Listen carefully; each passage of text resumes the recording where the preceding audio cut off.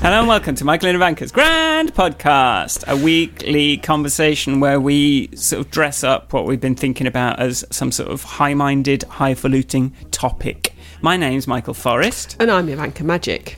This week I have been doing some assembling some self-tracking data from all over the place. So I thought we'd have a little conversation about the quantified self-tracking. So all those, those watches that track your moves and the apps that track your sleep and Ivanka's got a new watch. She's showing to the camera, tune into the video feed. So I make some apps that do self-tracking, happiness, and I've got a calories one that I've lost interest in. I've got a habit tracking one that we're going to talk about that. I like a stat, but I'm not as dedicated to quantifying myself as you are. But I do like stats.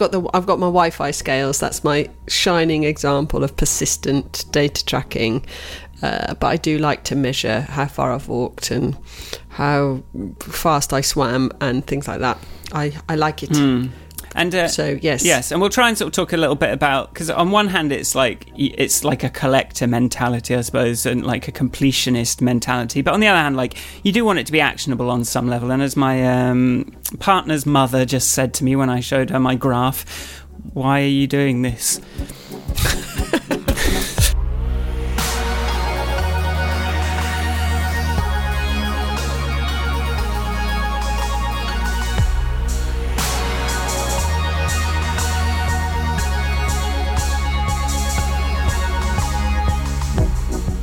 How's it going, Ivanka? It's going well. I've been working very, very, very hard for the entirety of the whole COVID period.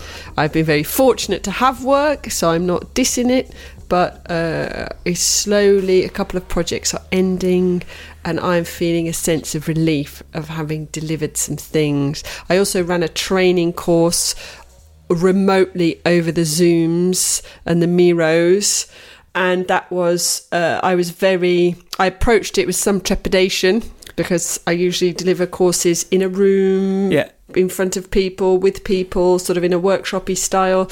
So, but I did prepare and I think we all had a nice time. It's different, but not necessarily bad. So I was very, very tired though when I'd finished that, which was yesterday.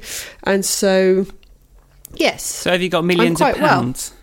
Yeah, millions, absolutely of pounds. millions of pounds. I basically have bought myself, because I've bought myself a bit of reprieve, I suppose, in I could perhaps go back to, I don't know. Do you know what would you do with your reprieve? Play with the child, or? Well, yes, I'd hoped. I've basically the whole summer's gone, and I've not had a holiday. I've not spent time where it's just been the three of us off doing something, because, Nick and I spoke about it. It was like, right now is not the time to be turning down work. So it's very much a make hay while the sun shines attitude. Yeah. I still have work, which I'm delighted to have, and I'm doing a couple of interesting projects, but instead of them being full on, they're 1 day a week. Yeah. So, which is much more, that's what I need. I don't need big things. But yes, it also means that there's we've been able to pay people who work with us on Restaurants Brighton, because we haven't had to take money out of that business. Right. So, it's not entirely just for the benefit of me and my shopping habit, which I don't have, apart from my new watch. Well, there we go. Okie dokes. Because it was my birthday, and I bought myself a new watch. Yes, was it? Yeah, it was my birthday. When was it did I miss your birthday? Yeah. When was it? But don't worry. A couple of Sundays ago. Oh. I guess I was in the thick of travelling and stuff. I don't know. Sorry. Doesn't matter. Happy birthday, I don't Ivanka. advertise. Thank you. I don't particularly advertise my birthday, nor do I particularly get depressed about my birthday, but I had a nice birthday. It was good. Okay. Bought myself a watch. Good. So, yeah. And yes, I'm quite good, really. How are you, Michael? Are you well? I see you are still in Italy. Last day in Italy. We're travelling today. We went to Switzerland yesterday. What? Did they let you in? They didn't even look at the passports. We just like drove up to Lugano. What? Yeah. How do people live with no controls on their borders? I just They'll don't understand. flood in and ruin the place, even though like it's one of the most beautiful places ever. Lugano. It's like, it's so ruined by their sort of like lax attitude to borders. Yeah. No, it's not the borders. So that was, and we got. It had been saying we were going to get massive thunderstorms for days ahead. It was like thunderstorms, and then it was just like a really beautiful day. And there we go. So lots of footage this week in the video podcast of some sort of rippling water, which I'll put some music over, things like that. Mostly in Lugano. I think we may have had your thunderstorms. We've had rain, blessed rain, which we haven't had really all summer, except for now my tangerines are splitting because I think they've had too much water very suddenly, so they've all gone and exploded. We have had thunderstorms here as well, but like it was just that for the day trip we were spared, so that was nice.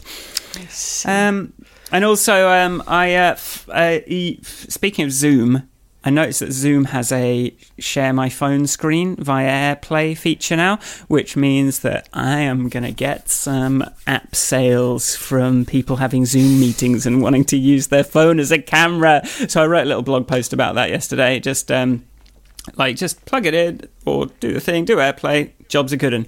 And I've started working on Shoot, which is the app that actually sells. I've finally figured out a way to put something on the screen without like breaking my promise of never having any UI on screen. So I can actually have stuff in some situations I can actually have overlays on the phone screen without them showing up on the mirrored screen. So that means I can open up a whole lot of stuff. And I'm quite excited about like putting a little sort of survey in there. What do you use this app? Like, what are you doing with this today, kind of thing? What are you shooting today? What are you doing? And it's going to be, are you streaming? Are you like having meetings? Are you doing something else? Surgery? Someone was doing surgery with it. I got an email. We're like, really? Yeah. They were shooting like some surgery. And then I'll like ask them. What? And then my idea is I'll start like, if I can get them to sort of give me their Twitch usernames and things like that, I can start like dropping into into people's chat and just like ask them how it's going and like say, oh yeah, I made that app, and like see what people are into and start sort of engaging with that community a bit more. Or also I had an idea for a virtual green screen, like using the depth camera. So you can just like the phone can do that thing, and so like some ideas have started kind of flooding in now around my app that's actually selling. As I sort of like chip away at Done Good, I think it's like nearly there, but I've been working on my blog post about that. So hopefully in the next few days that blog post will come out, and that's got a nice like quantified self-data visualization in the top, which I've been working on, and then it kind of links into all of my actual products as well, because that's what I'm using for everything. So that I'm feeling excited at flying back to the UK after recording this podcast. So I'll be back in gloomy old London. I mean, Milan's kind of gloomy, but we've got like, it's a nice flat here, so it's a nice apartment. But hey, so there we go. I'm good. I'm positive, I think. You're certainly sounding enthusiastic. Yes, good. I didn't understand your Zoom meeting camera thing. Okay. Well, the Zoom meeting. So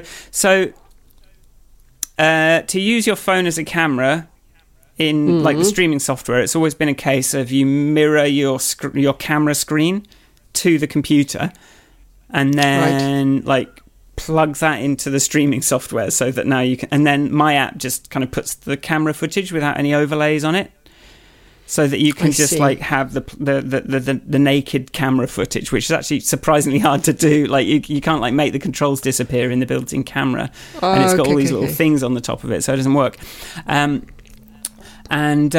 To do that with Zoom, like there was like a workaround where if you fired up a QuickTime window and like started a phone screen recording, you could sort of, and then mirror that window, you could sort of do it. But I like that Zoom has like added a new feature where you can just AirPlay your phone screen into Zoom directly and then just share that. So it's just like few enough steps now and enough sort of in Zoom's like that it's supported that I can provide the camera and they can they're doing the rest. I see. So there we go. Anyway, there'll be a link in the thing. So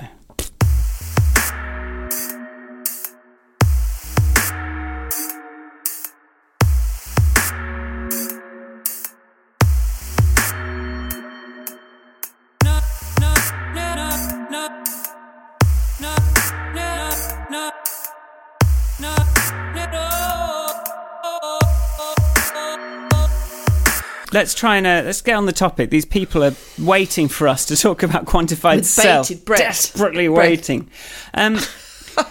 What's your experience of all this tracking your day? Tracking my tracks. I do like an activity tracker. Health, fitness. That sort of stuff, yeah. But I've had a Jawbone. I've done a little bit of trying different things out. Jawbone was just a bracelet or a clip that just tracks steps, Fitbit basically. Sort of. And it had quite a good app, and it had a team. I've stopped using it because I think a couple of them broke, and I was like, but I bought them for various family members who as a way of encouraging them to be more active, and that did work to some extent because people then competed with each other, and there was a bit of a thing going on. But I did not persist with that myself. I did it for whatever. How long do you stick with these things generally? Well, it depends on what it is. Like the scales thing, the Wi-Fi scales, I have persisted with now for years. Oh, that's good because it's easy to sort of lose the habit on something like that. Sometimes if you get discouraged, it's like I don't want to know. Yeah, but I think I've got over the psychological barrier quite early on of that. Just because your weight went up by 0.5 kilo this week really is not the it's an overall trend you're looking for, or so that's I've embraced the weighing myself regularly thing. Yeah, that's good. I remember pre the existence of Withings and sort of mid 2000s, early 2000s, sort of starting to weigh myself and just going, I just need this on a graph. And then when I trying to get a bit of graph paper and start doing it on the graph paper, it's hard to sustain. And then the Withings scale, I sort of heard about this when it came out. I was like, 100, I don't know if I can spend 120 quid on this, but now I'm on my second ones, and I wouldn't sacrifice it. I just love having that data, Touch wood, we're still on the first one, but I got it, or I was encouraged to get it after I had my baby. Because I didn't put that much weight on being pregnant. It was after the baby rocks up and you're very sleepless and breastfeeding, and I can eat all the cakes. So I did, and lots of pizza. So I did it. That was sort of the thing that encouraged me. But since then, I don't even really treat it like... I appreciate from having those scales that this number is kind of a... irrelevance, really. It's just all you really need to know about is whether your number's going up, because you could stand on it 3 different times of the day and be quite different. So I've sort of that was the psychological barrier for me, was this how much? And I'm still plotting my happiness against whether the weight went up or down this morning. I need to just squint at it and see how much of a correlation there is. But it still makes me things that my app sales and my weight can make me grumpy. Really? It doesn't make me grumpy when I know that I ate loads of cake yesterday, but it does make me grumpy when I feel like I had a really healthy day and it's gone up, and I'm like, what is the point of this then?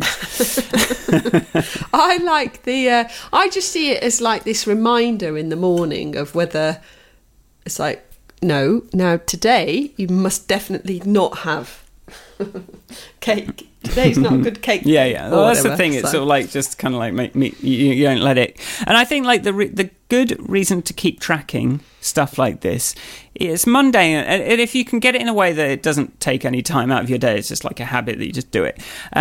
It does help you it sort of stops things getting away from you. Yeah. And I think that's with weighing yourself. I think that's with happiness tracking. I think it's with I don't know what else. I think those 2 examples certainly. I think I find it useful to if I'm sort of staying on top of it. I know that you sort of stop. It stops it building up in the back of your mind as a source of unhappiness. When if you do it every day, you can maybe have a day where you're I feel so disgusting, and then the next day it's hey, -5, and then you're sort of okay, it's okay.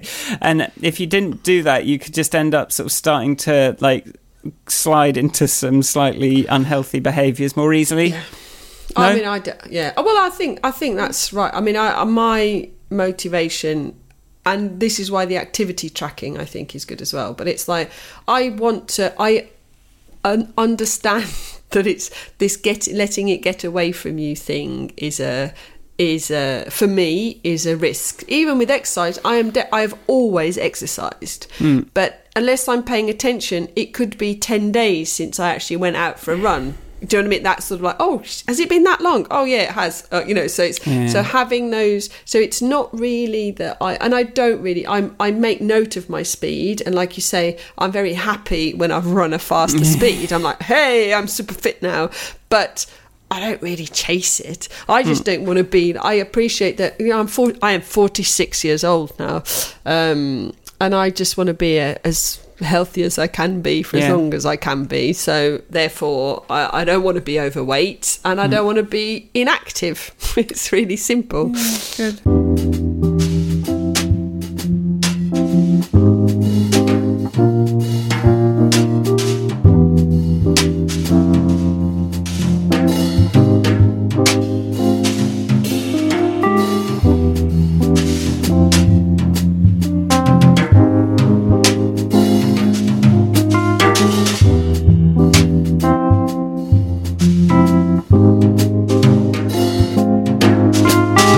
I think the tracking, the other side of it, that there is that sort of achievements and awards side of it that but I think that stuff doesn't work very long. Like the Apple Watch kind of giving you, tracking, have you closed your rings today? You sort of you do it for a bit and then you sort of fall off it. But one that I am, I've got my My Zone band thing that I do workouts in, and I'm it sort of takes a year to go up a level, and you have to be consistent and sort of doing these, sort of doing a certain amount of exercise every week for it to sort of go up. But I've sort of gone through the bronze, silver, gold, platinum, diamond, and if I've just got I'm 9 months away from Hall of Fame status on my gym affiliated fitness tracker, and it is it is I don't know if it's more of a motivation to work out or more of a motivation to keep tracking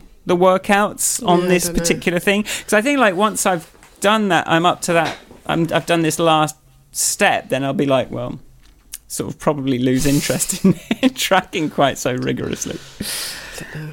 And that's one of the things that I've got a problem. I'm trying to, as we know from my Fairphone purchase and things, I'm trying to sort of not be so Apple-y. And I think the Apple, for the life I live, the Apple Watch, for example, it's a very urban watch. I think it's for people who go to the gym or do lengths in a pool. It is, and if I go on a I ride bike, I go mountain biking, I do walks and runs, I swim in the sea. I've had that. I've never swam in the swimming pool in that watch, and every time I get in the sea, it goes, would you like to record a pool swim? No. And then I have to adjust it. So it's, I think that's... But it's just annoying. My one would... what is the point of me giving you all this data about myself if you're not going to learn a basic... true, what is the most popular thing she does? Outdoor swimming. Let's offer her that as the first option, shall we? Yeah, it's funny. I liked that it sort of thought I was... it was detected, you're doing an elliptical thing when I do... But it was like an air diner. It was it's close, but I wish you'd just get it right. So that's why I pay you the big bucks, is to say, looks like you're doing an outdoor swim. Well, this is the risk of trying to be too clever as well. You start to set up this expectation that it's going to, I'm sort of cautious about in my apps kind of trying to make it too clever, because as soon as you start doing that, it's you're just going to get it wrong so often, and it's going to be it's just going to be a whole job just keeping track of the difference between you start analysing that data of how much people are changing it and interpreting that and having some sort of dashboard for that, and how would you even make sure that you're doing a good job of it without people just going, this watch is a bit crap.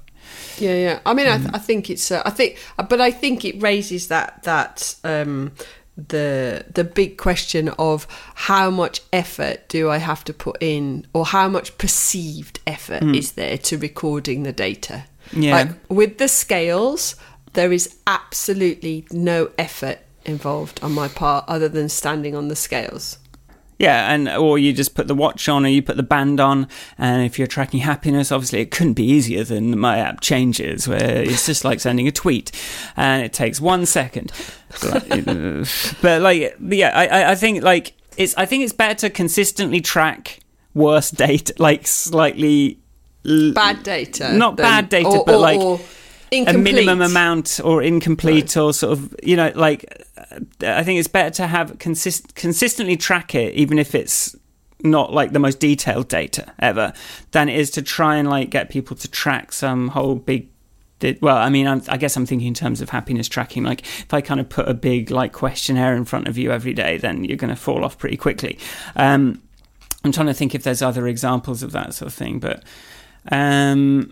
As soon as you sort of stop tracking it, then you start to lose the benefit. And especially, I think what you said about like, it's been like 10 days since I last worked out, and went with my Good Habits app to start with, it would just be, it was a while before I put in you're like, you haven't done this, it's like -10, -12, -30 days. Right, yeah. But I do find like, there is a psychological thing to, I haven't tracked for like 5 days now, what's the point anymore?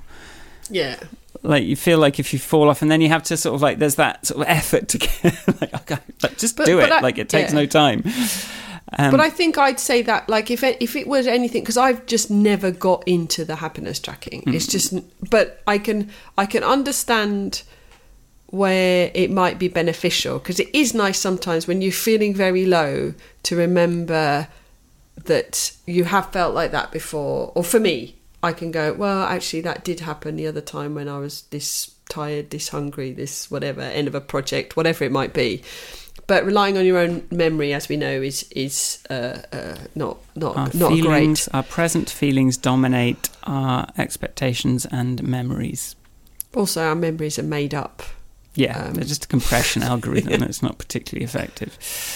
Well, it's a reconstruction. Yeah, well, it turns it into a story, which it wasn't, in order to make it take up less brain space in your meaty brain. So they're sort of like turned into these little kind of nuggets and like get rid of all of the detail. Get rid of the main thing that gets lost in your memories is what you were worried about at that time, which is so like it dominates your present is sort of dominated about what if this happens, what if this, like expectations, like kind of predictions. But once one thing happened, then your brain has no reason to hold on to all of those sort of anxieties and fears and questions that you're asking. So that's why it's good to write them down, because the brain just doesn't care about. I mean, you remember some like, I was really worried that this was going to happen, but like so much of our brain is dominated by that stuff. Well,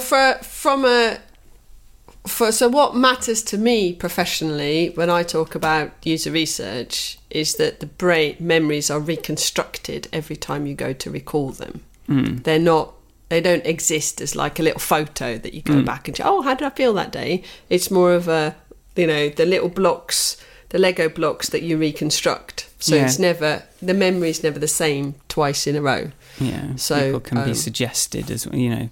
People are quite suggestible with their memories as well. So they can think they remember something, but really it could have been implanted, like Inception.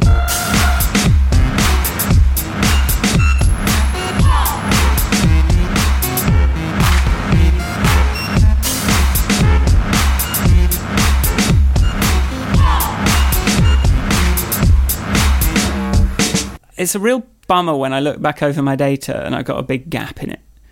When I'm sort of like looking at my graph of particularly my happiness data, I wasn't tracking for like 2, 3, 4 years. And I really regret that, because now I've got this timeline stretching back to 2011 to the present, but it's got this huge gap in the middle. And I wish I had all that data. And I'm never going to get that now. So I think it's nice to kind of be consistent and keep tracking. I think that's an interesting side of this, because there's a couple of things. There's that sort of defer. Your tracking is being sold on the idea of deferred reward.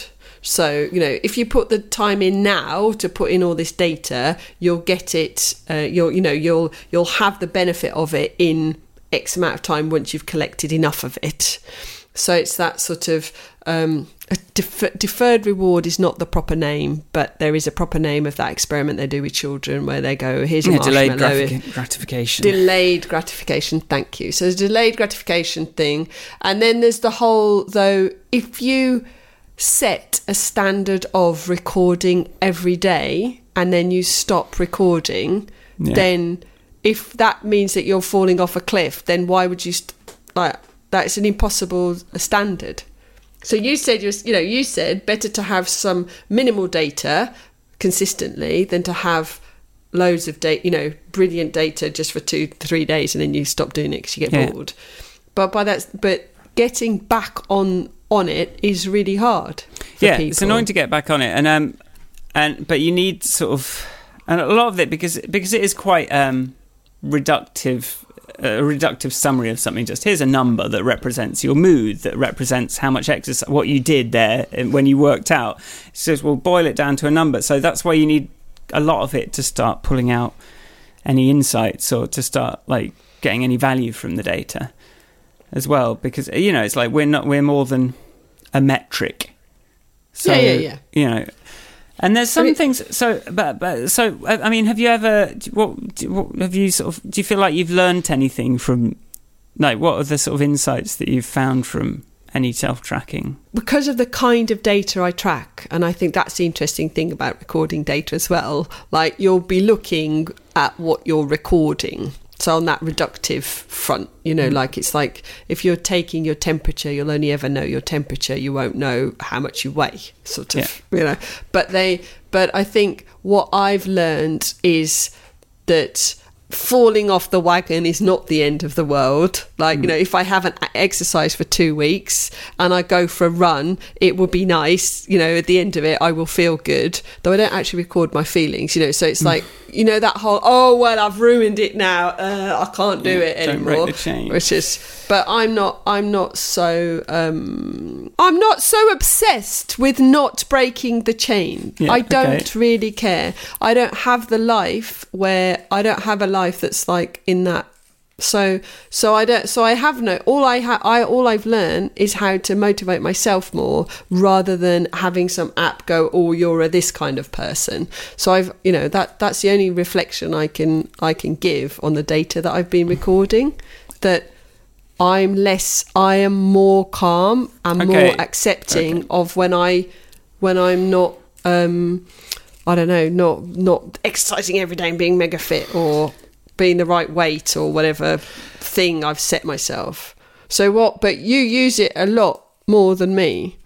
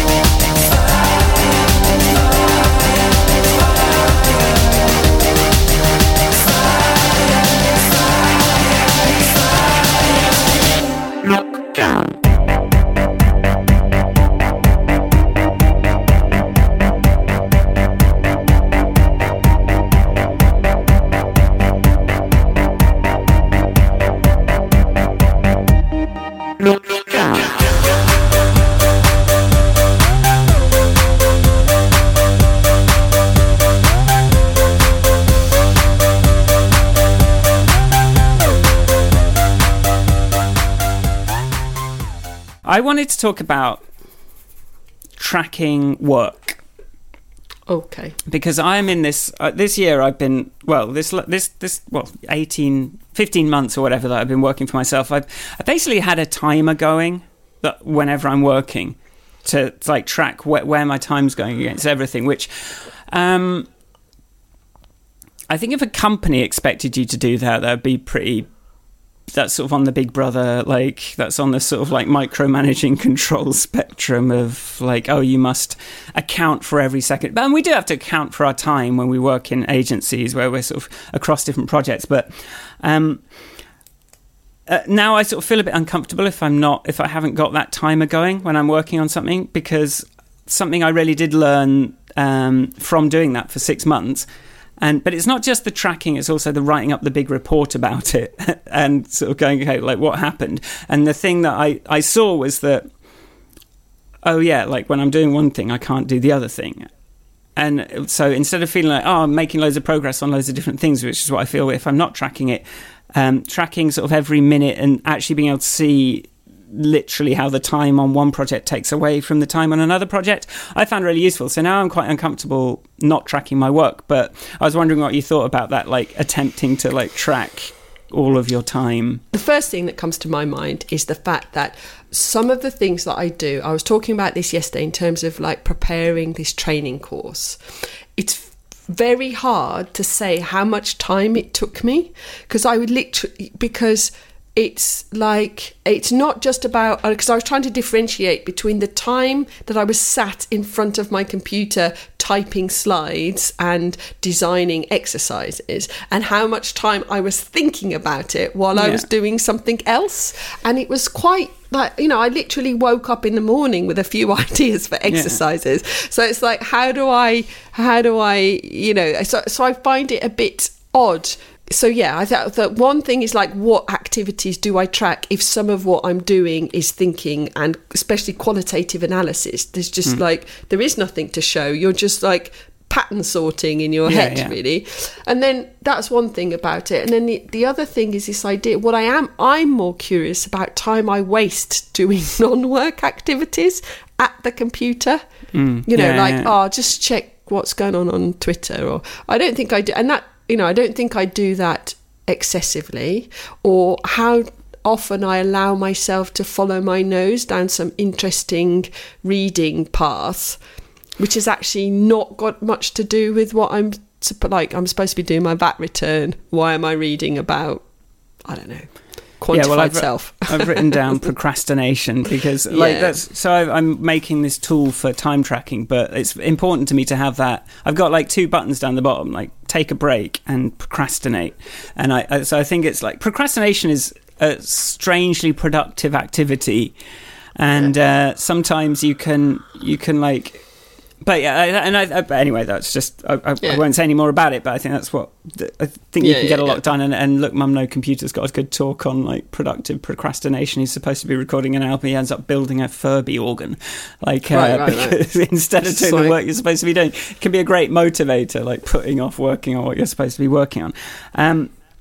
But the other thing, and the background processing thing. So I suppose like when you're not literally sitting down, turning up, typing, you're still like background processing all the time, depending on your job. But I have to say, like, I think one of my problems is I feel so much more productive when I'm writing code, when I'm doing something, when I can say, look, I spent 4 hours today making this thing work, getting this thing together. But that's and so when I switch to a sort of writing task or something, and I'm suddenly like, I've just got to walk around, I've got to eat a biscuit, I've got to think. You're doing a lot of this kind of processing and trying to make sense of like this kind of white noise of stuff, like trying to hone it down, making decisions about what it's going to be. And it gives me anxiety, this kind of like this process of having to, make something from nothing kind of thing, like just in words. I tend to favour those, okay, I'm building something, tasks, because of just the emotional impact that, like, having to feel non-productive because your brain's got to, like, figure stuff out. The hardest thing for me at the end of any core research is working out what needs to be written up, in what format, so that it's going to have the most impact. And it can take me days to produce 2 blog posts. It's like, what have you got out of it? But actually, after all the processing, these are, if everyone read these 2 things, that would have an impact, that would achieve something, that would do something. That's all you need to know. Well, don't worry, I've interviewed the people, I've analysed the data, this is what you need to know. But that feels, the process of creating those feels horribly unproductive. Yeah. It's like, what have I been doing for 2 days? I've just written some sentences and deleted them over and over again all day. Yeah, and you've got to boil down all of that work and all of that brilliant experience and all of that stuff down to like three lines, and it's like, well, doesn't seem like it represents all that work. I guess that's what, academics like to write loads and loads of words, because they feel like, I suppose it's part of the fact that you're just mostly thinking, you sort of feel like you want to show how much thinking you've done, but really it's better when it's a page and you just get it. But yeah, and that thing of like when I'm like programming work, I'm sort of like I sort of feel like I'm making relatively predictable progress. But yeah, this other process, this procrastinating thinking thing, it's like there's the space, and then that sort of like you do get into it in the end, and then you're like in that flow, and it's really fun, but it's always a bit too late, and like it's nearly time to go. But I think the flow, the getting to the point of flow, that's the bit that takes the work as well. It's like that if I could fast track that would be helpful. It only happens if you sit down but I think what I have learned from having my buttons, my little system is like, actually when I see the timer, I'll sit down and press start on a task, and then I'll feel like I've been procrastinating for ages, then I'll look back and it'll be like 12 minutes, I'll be like, that's all right. But yeah, so maybe that's the relief of tracking things. That's sort of your perception versus what actually happened.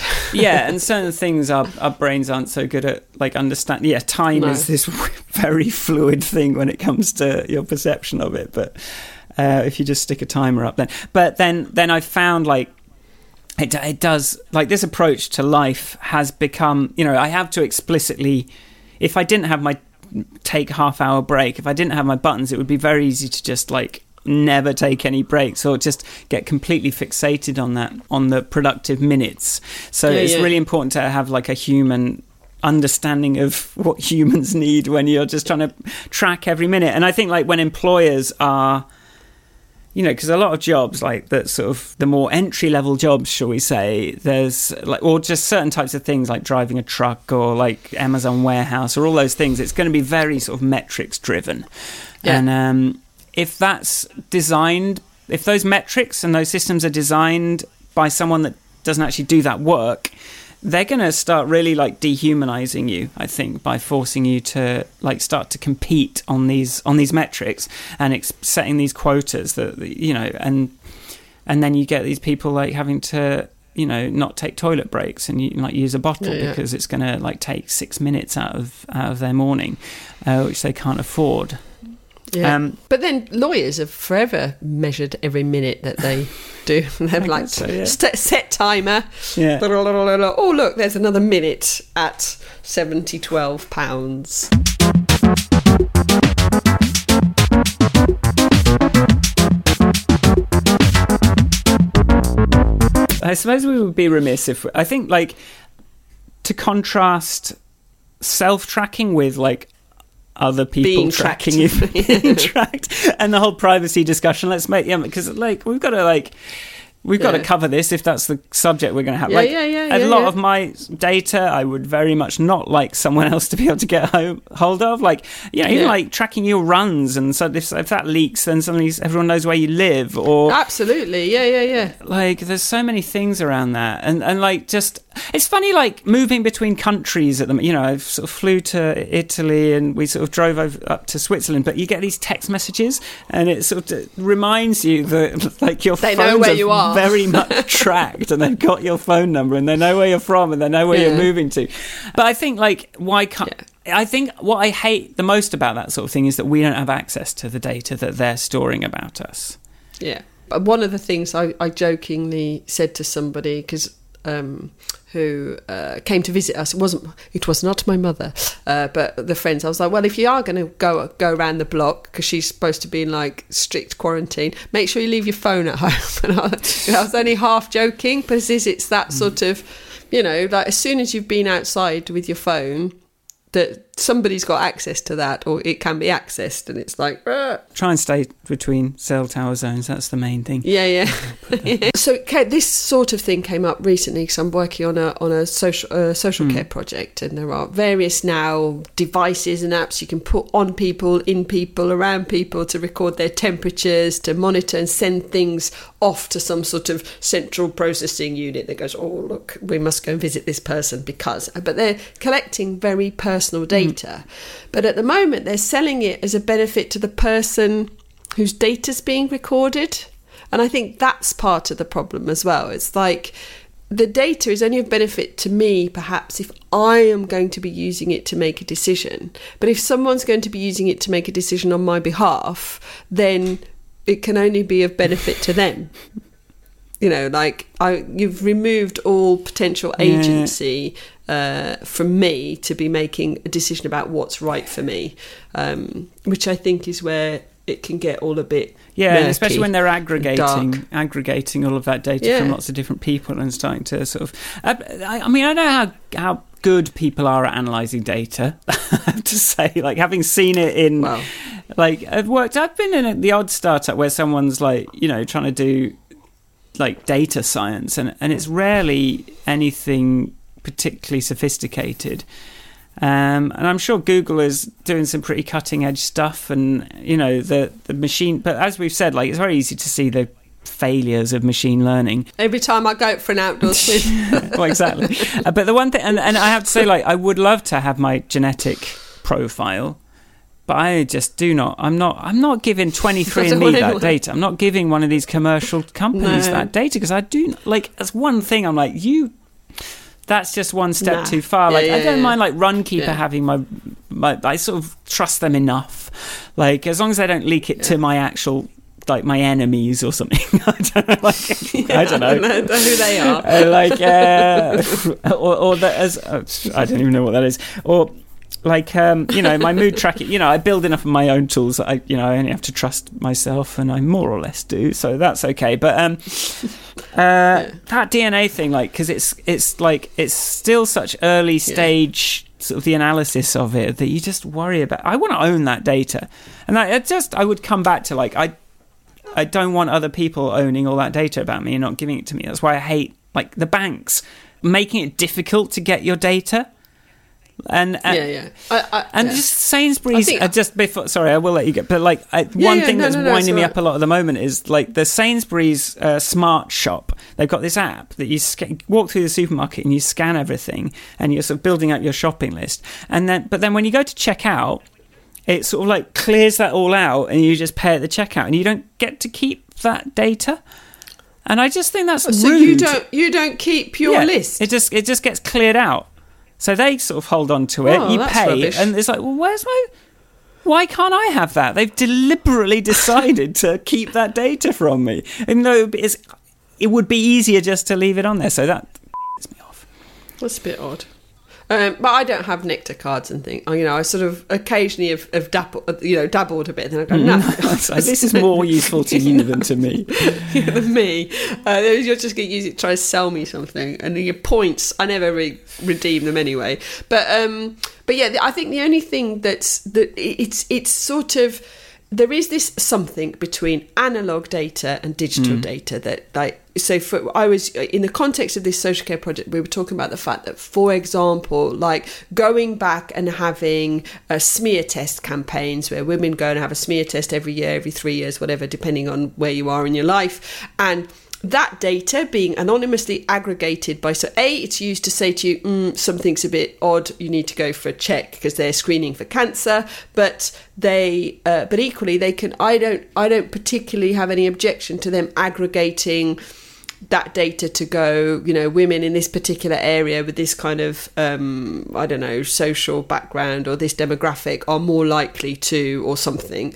But these are very limited data items that are not like a lot of these phones, these apps, they record stuff with no purpose other than that they know you're doing this thing, and so they're going to jot it down. We'll just keep that for later, and we'll probably we'll just fill up this database. And I'm guilty of this. Like, I'm tracking data. I've sort of chucked a couple of analytics frameworks in stuff here and there, and it's like building up this collection of data that I'm probably never going to get to. Like, I hate trying to make sense of that data, to be quite honest.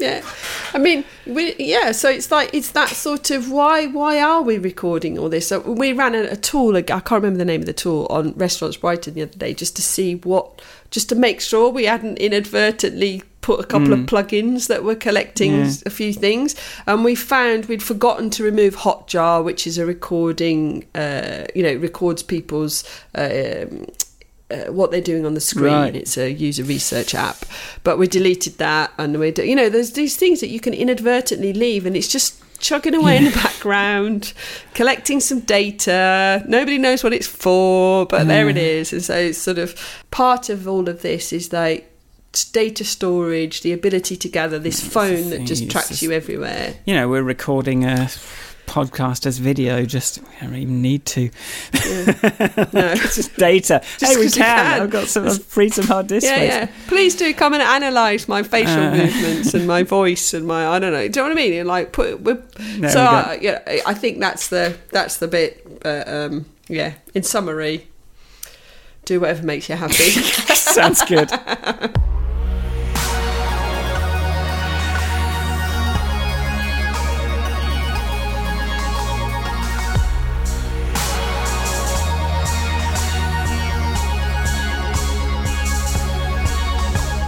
All right, thanks for listening. Thank you for listening. If you like the podcast, why not support us on Patreon and join our... People do. And join our intimidating Slack channel. Get involved in some philosophical debates about stuff. Look at it going... Oh God! And then maybe get involved. Reading. Talk about all sorts. So that's that's started to take off. And where can people find you on the internet, Ivanka? People can find me at Ivanka on Twitter. You can find me at Michael Forrest on Twitter and other things. Let's plug something. What do you want? Oh, yes. This week, let's plug brightonnaturalhealthcentre.org.uk, who we have had to start doing a bit of asking for donations because... But even if you cannot donate, simply come to a class. And get a virtual massage. We don't do that. No, not yet. If you're into quantification, I've got so many bloody apps that do it. Just come to our website, goodtohear.co.uk. You can track your habits, you can track your happiness, you can track your calories, you can track your work. You're just going to have so much data about yourself. It's going to be awesome. You can look at it in augmented reality on a table. It's bloody crazy. Wow. Have you got a dashboard yet that brings them all together? So many dashboards. Who doesn't love a dashboard? Tell me what you want a dashboard of. I'll build it. I don't care. Cool. I've got time. I think that's everything. So we'll see you next week. Bye. Bye.